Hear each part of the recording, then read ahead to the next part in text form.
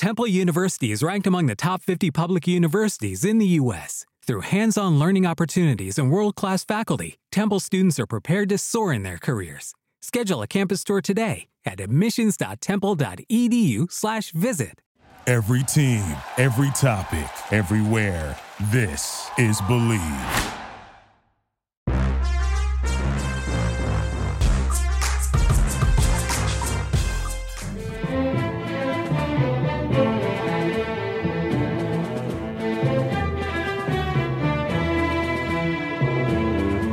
There's no better way to start off an ode to Al Davis than with the autumn wind. A renegade, a rebel, a pirate, or rather, a Raider. Welcome to Sports Time Machine here on the Believe Podcast Network, the #1 podcast network for professionals. I'm Annika Geraikis, and each week we head down memory lane as I take you back in time and we remember some of the greatest moments in sports history. On October 8, 2011, Raiders owner Al Davis passed away. His presence is missed, but never forgotten. He was an integral part of what made the NFL what it is today, and made significant changes and moves that not only impacted the league, but also the world. He was the first NFL owner to hire an African-American head coach in Art Shell, and the first to hire a female chief executive in Amy Trask. Also known as the Princess of Darkness, Amy will join the show in a bit to talk about her memories and time with Al Davis. And there's some incredible behind-the-scenes stories that you do not want to miss. Al Davis was born July 4th, 1929. He was raised in Brooklyn, New York, and graduated from Syracuse University.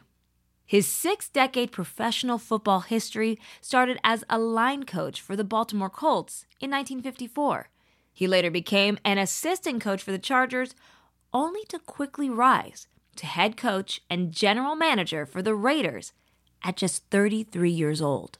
He was the youngest man in football to hold the dual positions.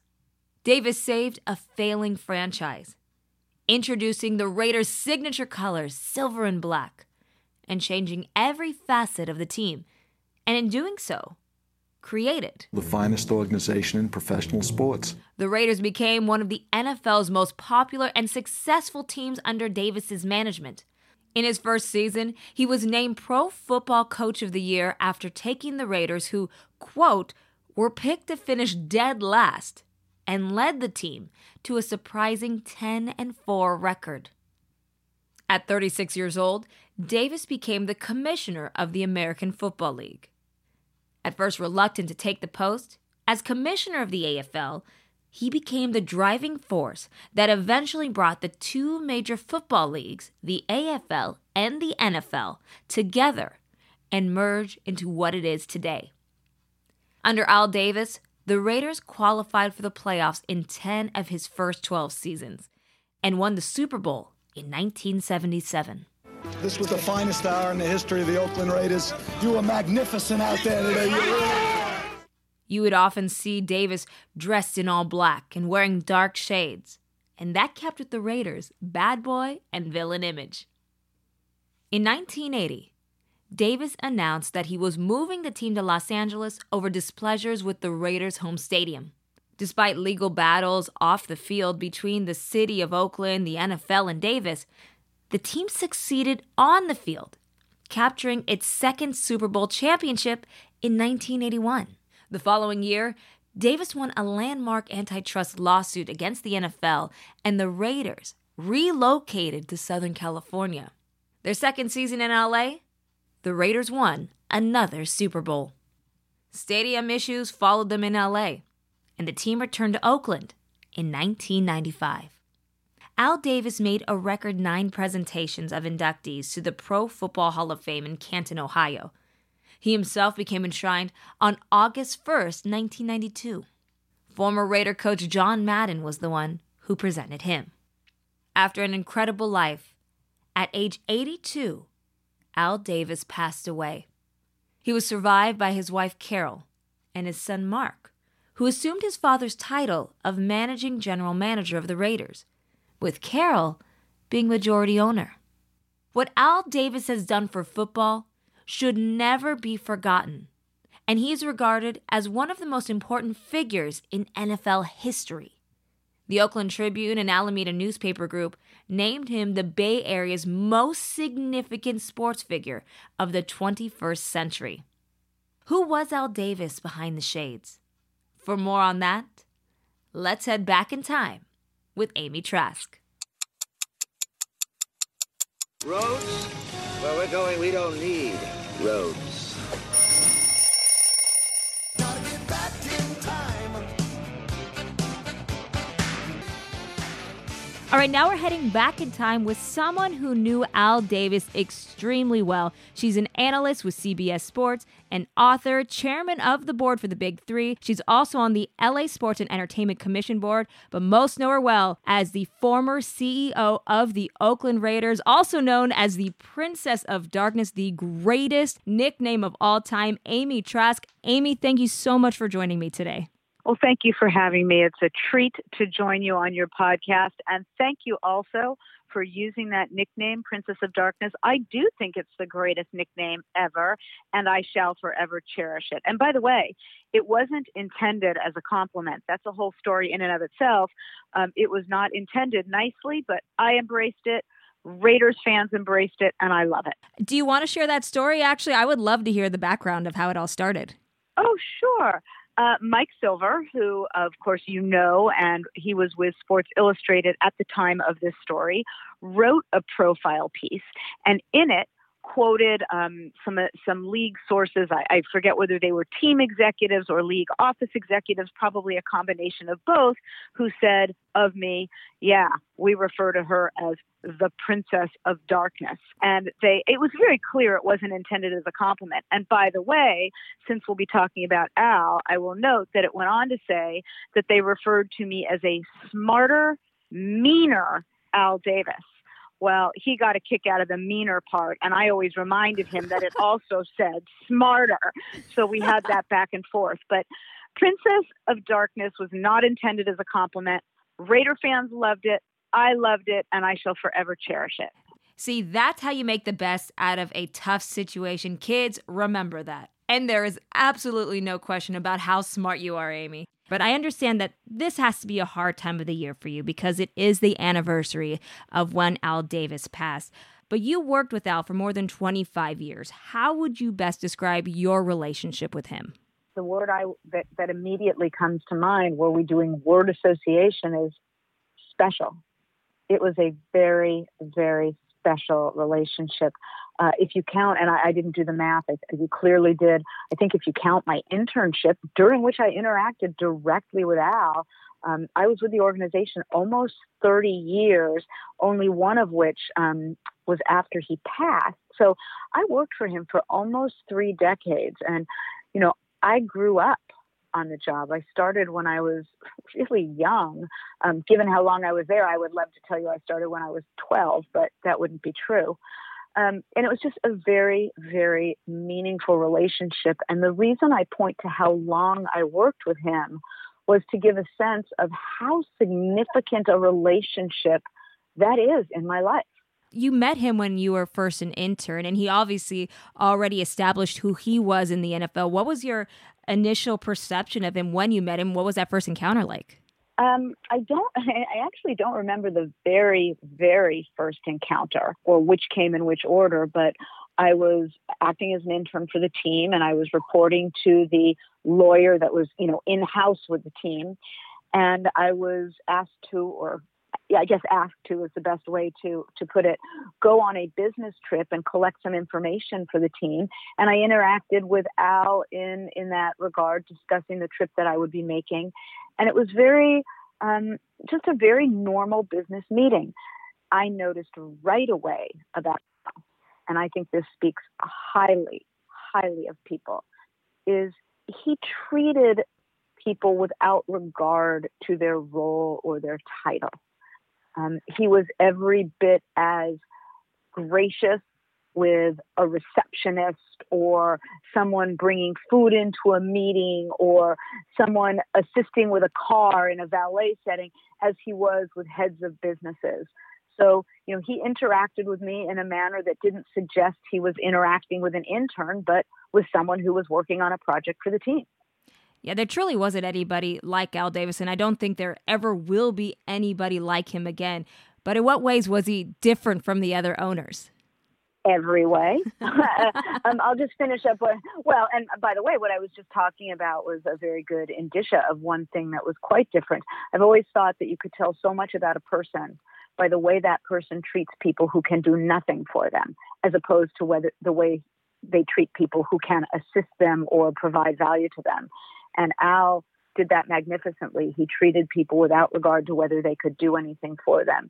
And look, the biggest, boldest subject that leaps to mind was that he was doing things decades and decades and decades before others thought to even discuss them.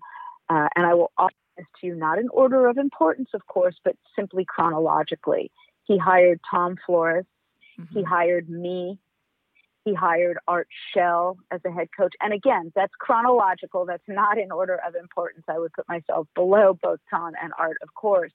But this is someone who did not, or let me state it in the affirmative, he hired without regard to race, gender, ethnicity, or any other individuality, which has absolutely no bearing whatsoever on whether one can do a job. And I always like to follow that up and say, not only did he hire that way, he fired that way, which is as it should be. Right. In other words, he hired Tom and me and Art and innumerable other people on staff without regard to race, gender, ethnicity, or those individualities, which, as I said, have no bearing on whether one can do a job.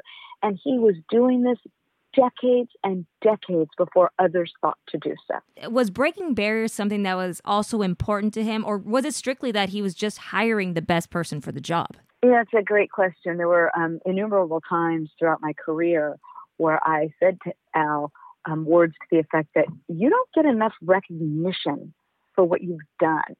And he would respond, hey, let me get this straight with you. I didn't do it for recognition. And I said, and that's what makes it even more special. He didn't do these things for recognition. He didn't care about whether he got recognition for them. And when he would respond, I didn't do it for recognition, I said, I understand you didn't. And that's what makes it even more important. And by the way, a little recognition for you in this regard wouldn't be a bad thing, but he did not want recognition because in his worldview, this is just the way the world should work, that people should not be evaluated by any of those individualities or any number of other individualities. But that's what truly made him so special as well. You're right, just because, he not only made a difference in the league, but in essence, it also just made a difference in the world and just expanding, obviously, what's important and looking at the whole picture and seeing everybody as one, not as different. And he was someone who was very, very active in civil rights, refusing to play in cities where black and white players had to stay in separate hotels. And like you said, everything that he did with hiring Art Shell, Tom Flores, hiring you, looking at today's NFL, how would he embrace the whole Black Lives Movement? Well, I've been asked innumerable times over the last number of years, dating back to when Colin first took a knee, to the, that which occurred both in the league and society after he did that. I should say the league reaction, the societal reaction, the discussions. I've been asked innumerable times, what would Al say about all this? And I'm very, very, very clear in each and every answer, as I will be now, that I will never speak for him in terms of saying what he would say, because I don't think that's the right thing to do. I don't think it's the honorable thing to do. I wouldn't speak for him. I don't like to speak for others, but he is too special for me, so he is at the top of the list of others for whom I will not speak. I will say that throughout everything that has been going on in this country for a number of years is going on now, I miss his voice. I miss his voice so much. The conversations we would have been having about these matters, that which we would have discussed privately, that which he would have shared publicly, I believe would have been of tremendous, tremendous value to our society. And I miss him fiercely all the time. but particularly in this context, think about, and I think often about, how important his voice would be. You must have had some of the most amazing conversations with him, and the majority of people know him, obviously, as the owner, GM, and everything around the Oakland Raiders. But outside of football, what was he like? Boy, a student of the world. He knew about world events and world history. And, so doing that in reverse order, I'll start with the fact he knew world history so well. Whenever we would be discussing a matter, again, unrelated to football, and it involved something going on in the world, his knowledge of world history was tremendous, and his knowledge of world events was tremendous. And it startled a lot of people, where someone would drop a reference in a meeting and he would respond with some historical anecdote or a current event reference. And it was really impressive. Looking at the Oakland Raiders image, there's no other team like the Oakland Raiders, obviously. There's that distinct characteristic that he said that he wanted for the team. How did he transform it, and why was the image so important to him? That was just him.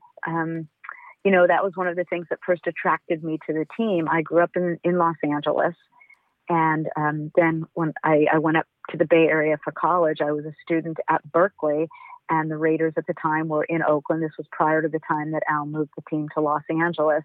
And so really and truly, the team was just down the road from, I'm in Berkeley, the team's in Oakland, very, very close.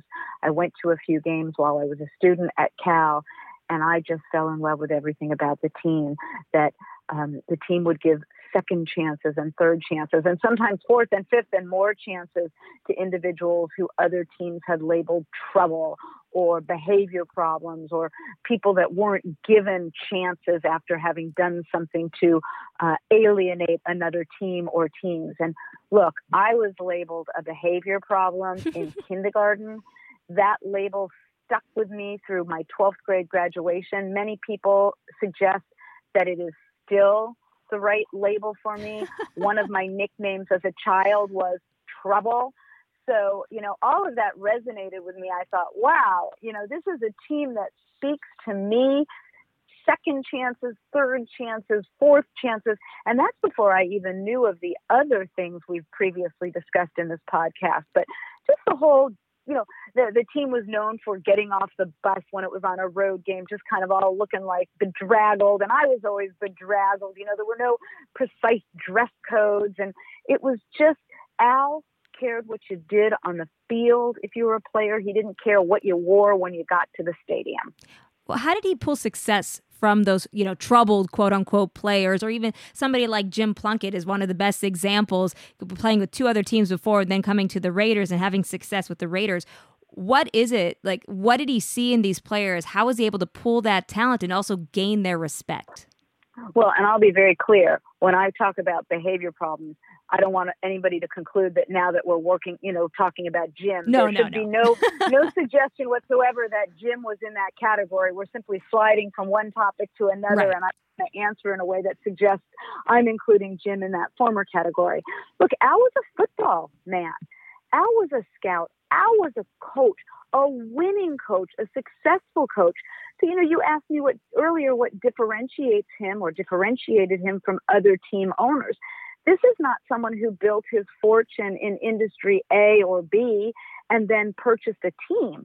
This is a man who football was his only career, his only life outside, once he got out of school. So he did have an eye for players and was not shy about bringing someone in that others had given up on for any number of reasons, whether it was on-field issues. Now, I will be very clear that there were lines that he drew. There was certain behavior which was not okay with him. So behavior problem is one thing, certain forms of criminal activity, other things he would not have said, that's right. Okay. Now, did he truly embrace that maverick role or just see things differently? I think he just saw things differently than many other people. That may be one of the things that brought us together. I've been told my whole life I'm a contrarian. People often comment that Al was a contrarian. That's something we shared in common. And you know what? That's okay. It's okay to be a contrarian. Now, if you could tag someone as his arch nemesis over the years, who would it have been? Oh boy, I don't have an answer for that one for you. Okay. You know, there might be a lot of people who would say, well, Pete Rozelle was a nemesis. And certainly during litigation, that was the case. And yet on the day at the league meeting that Pete Rozelle announced his retirement as commissioner of the league, the first person to stand up and physically embrace him and hug him was Al. So he did a very good job of drawing a distinction between a business nemesis. You know, people have business disputes all the time, but it doesn't mean that they're nemesis. I don't even know how to do the plural of that one without stuttering and stammering, but it doesn't mean they have to be at odds when it's outside of that particular disagreement. He was somebody, I don't want to say you feared him, but he kind of embraced that villain role. He loved that for the Oakland Raiders. And no matter what, you have a lot of Raider Nation that would still follow him around everywhere. Even when the team left the first time to LA and now when the team left for Las Vegas, it seems like Raider Nation seems to still follow this team. And I really want to say it still kind of stems from Al and their love for him. I think there's a lot to what you're saying. The team will always and forever be identified with Al, as it should be. And that doesn't mean the team can't go on to do good things after he has passed. It has gone on to do good things after he has passed. It's not to suggest that, the team doesn't continue to exist without him here. But I do think the team will always be identified with him, and I think it should be. And then it's been 9 years now since he's passed away. What do you miss most about Al Davis? Oh boy, I couldn't identify any particular one or two things. I miss so much. And yes, I even miss those midnight and 1 a.m. calls, which came in, it seemed like often every night of the week that came in. And they were usually, I shouldn't say usually. They were the midnight calls where there was a big issue to handle, and there were the midnight calls just to have a conversation. And there were times, and I'm an early to bed girl, and there were times I would look at my husband and say, midnight? I mean, always midnight? And yet I miss those calls very, very much. As I said earlier, there are important societal issues, not important, I mean, amazing, important, world-altering, country-altering, globally altering societal issues throughout the country and the world that I would love to discuss with him, but also just the relationship we had. Look, the biggest misconception about Al, in my view, is that you couldn't disagree with him, or that he wouldn't tolerate disagreement, or he wouldn't tolerate those who disagreed with him. If that were the case, I would have been fired roughly 2 weeks into my job, because he walked into a room where I was sitting with a coworker and lit into that coworker like I can only imagine a velociraptor would rip into flesh. And after listening to the conversation for a bit of time, I realized he was wrong. And so here I am, a couple of weeks into the job, and I say, excuse me, you're wrong. And his head swiveled towards me, kind of like Linda Blair's in The Exorcist, only without the green stuff coming out. And I said, look, if the facts on which you were basing your analysis were correct, then your conclusion would be correct. But you're basing your analysis on incorrect data. And therefore, your conclusion's incorrect because the underlying data is incorrect. Well, he yelled and I yelled, and look, I don't have a dainty voice ever. And so the more he raised his voice, the more I raised my voice. But I was only about 2 weeks in, so I wasn't cussing yet. He was. And, unbeknownst to me, a crowd gathered in the hallway outside the office where we were sitting. And one woman even went and got boxes because she thought, well, that's it. She's only been here 2.5 weeks. She's not staying. But after we argued for quite a bit of time, he looked at me and he said, oh, okay, I gotcha. I don't know whether he said I gotcha or I got it, or I do remember that. But right now, I think he said, okay, I got it. I gotcha. And that was it. Conversation over, argument over. He acknowledged, we then had the rest of the discussion where it was clear he acknowledged he had reached the wrong conclusion.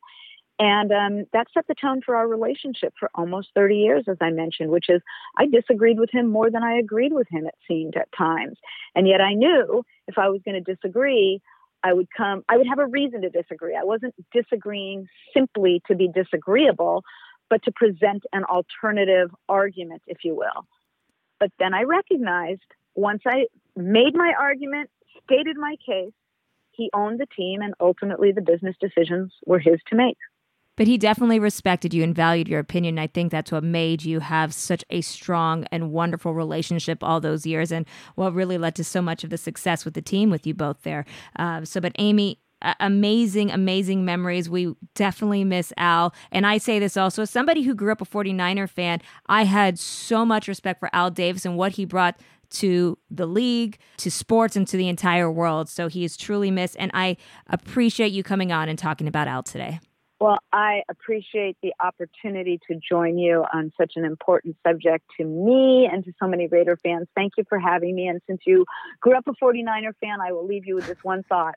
Some of my favorite football discussions where I learned so much about football were spending hours and hours talking X's and O's in the room with both Al and Bill Walsh. Those were very special moments. Oh my gosh. I wish to be a fly on the wall for that would have been probably the most amazing thing. And you got to experience it all.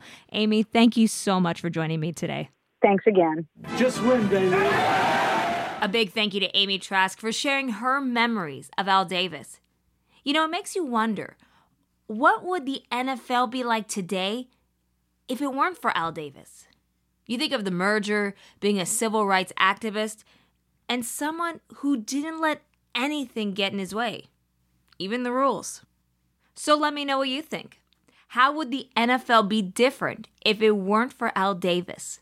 Let me know by reaching out on Twitter at Anna Kagarakis, that's Kagarakis, and by using the hashtag SportsTimeMachine. Some other things that happened on this day in history. On October 8th, 1971, John Lennon released his mega-hit single, Imagine. The song encouraged his audience to imagine a world at peace, without borders, divisions of religion and nationality, and a world where material possessions weren't important. It was the best-selling solo song of his career. But the song remains controversial over the line, to imagine no religion too. Despite the controversy, Rolling Stone ranked Imagine number 3 on the list of the 500 greatest songs of all time, with the Rolling Stones' I Can't Get No Satisfaction at number 2, and Bob Dylan's Like a Rolling Stone taking the number 1 spot. But the Beatles are the most represented musical act, with 23 songs on the list. Well, that will do it for today. Thank you for listening to Sports Time Machine. If you enjoyed the show, please subscribe and rate Sports Time Machine on iTunes. We're also available on all your other favorite directories like Spotify, Google Play, Stitcher, Luminary, and TuneIn. You can also find the show at Believe.com and at Believe Podcasts. And don't forget to follow me on Twitter at Anna Kagarakis and on Instagram at Anna Kags. And use the hashtag Sports Time Machine to get involved with the show. And if you're interested in advertising on the show, please contact Believe at Believe.com. Well, time flies when you're having fun. Thanks again for heading down memory lane with me. I'm Anna Kagarakis. In honor of Al Davis, I leave you with the autumn wind. The autumn wind is a pirate, blustering in from sea. With a rollicking song he sweeps along, swaggering boisterously.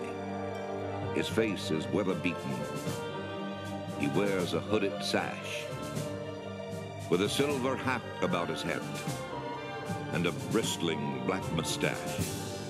He growls as he storms the country, a villain big and bold. And the trees all shake and quiver and quake as he robs them of their gold. The autumn wind is a raider, pillaging just for fun. He'll knock you round and upside down and laugh when he's conquered and won.